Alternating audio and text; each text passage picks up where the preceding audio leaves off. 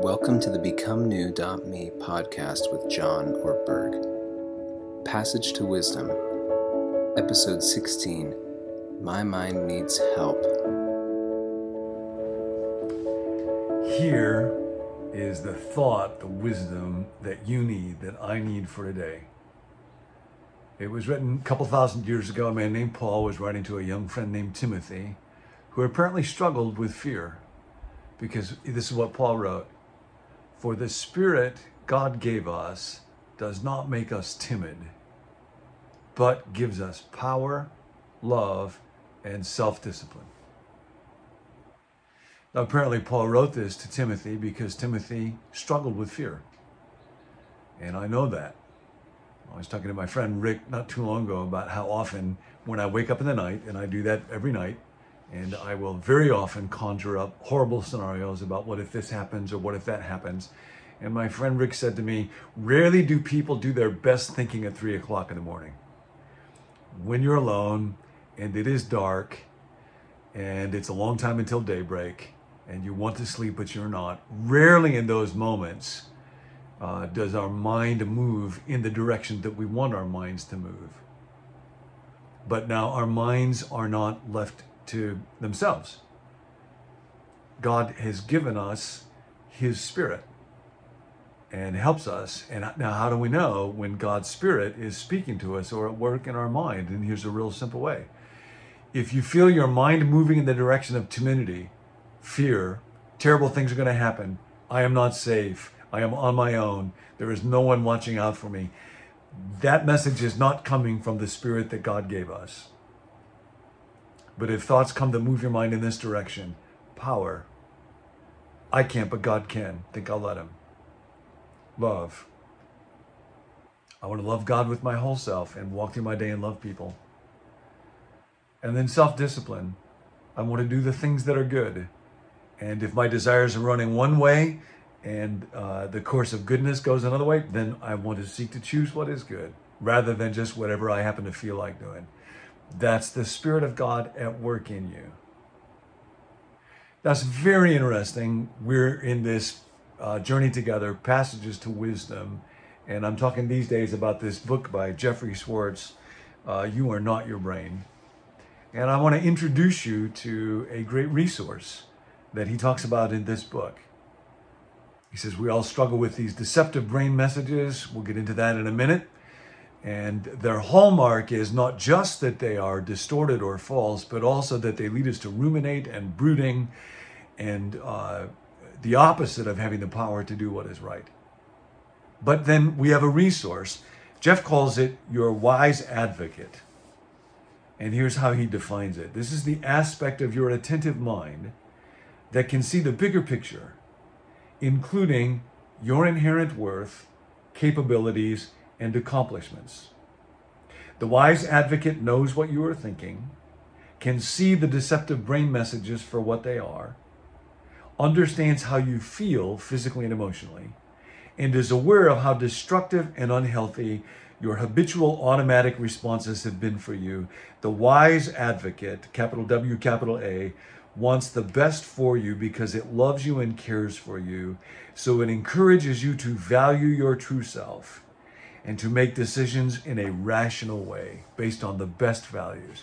Now, what Jeffrey told me, he doesn't mention in this book, because it's not a explicitly faith-based book, is that the wise advocate is the name he uses for the Holy Spirit. And actually, when Jesus talks about sending the Holy Spirit to us, one of the words that he uses, the Greek word parakletos, can be translated comforter or encourager, can also be translated advocate. And here's why we need a wise advocate, because when our mind is separated from God, it will tend to run along the lines of things are bad, I'm not going to be okay, I am vulnerable, and that leads to these deceptive brain messages. Jeffrey lays out how our brains generate these in a way that I found quite helpful. He says there are primarily three parts of your brain. The amygdala, and that's what's responsible for generating the fear response, increased heart rate, rapid shallow respiration, increased blood pressure. And then the insula, that generates those gut level responses, that churning feeling that you get inside your gut. And then along with those two, another part of the brain that gets activated is the anterior cingulate. When that's active, you get a rapid sense that something is wrong. He writes, one famous brain researcher calls this the oh shit area of the brain. We all know that feeling, because this brain region is intimately involved with detecting errors and assessing risks and rewards. Collectively, he says, you can think of the amygdala, insula, and anterior cingulate as the warning center of the brain, or what we like to call the uh-oh center. Uh-oh. You know, you learn how to say that when you're a tiny little baby and it stays with you your whole life long. Uh-oh. As the overpowering sensation of uh-oh arises, you experience an incredibly uncomfortable state in which you will do almost anything, including following your own ways, your habits, avoidance, whatever you normally do when confronted with a situation like this, to rid yourself of the distress. And he has a little chart I've reproduced in a way in a highly technical picture that you can take a look at here of here's what happens when we run on autopilot and our life is governed by these deceptive brain messages. They come up, and then that creates these very uncomfortable sensations. Uh-oh, from the uh-oh center. We feel that in our gut, our minds race, our heart beats quickly, and then that will tend to produce unhealthy responses. And I think, I gotta have a drink, or I gotta have more to eat, or I gotta spend money, or I gotta gamble, or I gotta look at porn online, or I gotta avoid. And what those responses do is provide a sense of momentary relief from the discomfort, but then that just strengthens this habitual circuit that gets me into more and more and more trouble. And that's what happens when, as Paul talks about it, the mind is set on the flesh, that is, on my life, apart from the care, power, and presence of God. So instead of that, the goal is to become increasingly aware of those deceptive brain messages. I get better and better at detecting that ruminating, brooding quality.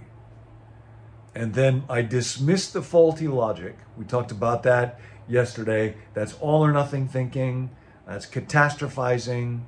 That's a faulty comparison. So I recognize the faulty logic, but then I refocus my attention on the presence of God, on what will bring power, love, and self-control. We're going to do that right now. So take a few moments, close your eyes, put your hands in your lap, palms up. Take a deep breath. Remember, when we breathe now, that word for breath is also the word for spirit. God fills us with breath. God fills us with his spirit.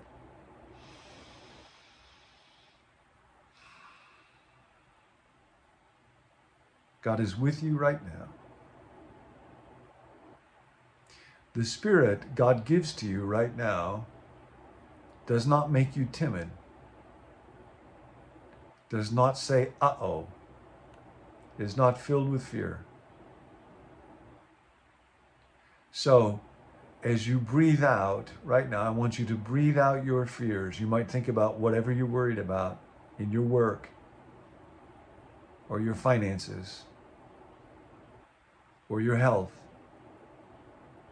or somebody in your family. We are not in control of any of that. So if there's fear anywhere in your body, in your face, tension in your neck, relax your hands, your back. Breathe out fear and timidity. And now breathe in power from the Spirit of God.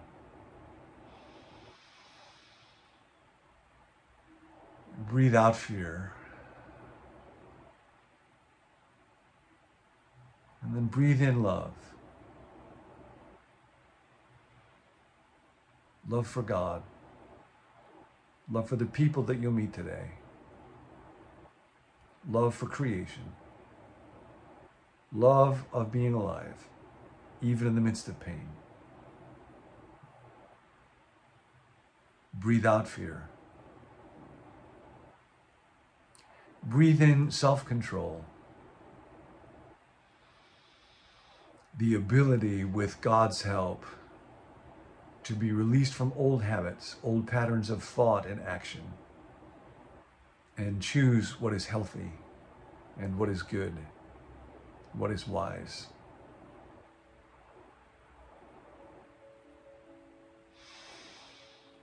God, thank you that you are with us this day. God, be in my mind today, be in our minds today. Deliver us, God, from that spirit of timidity and fear and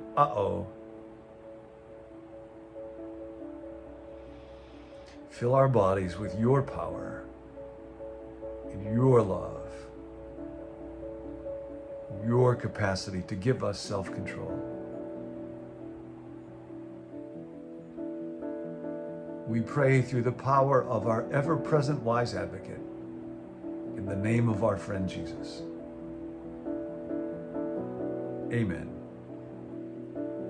I'll see you tomorrow with a special guest. Thanks for joining us. Receive alerts for new episodes by texting the word BECOME to the number 56525, or invite a friend by sharing the link BECOME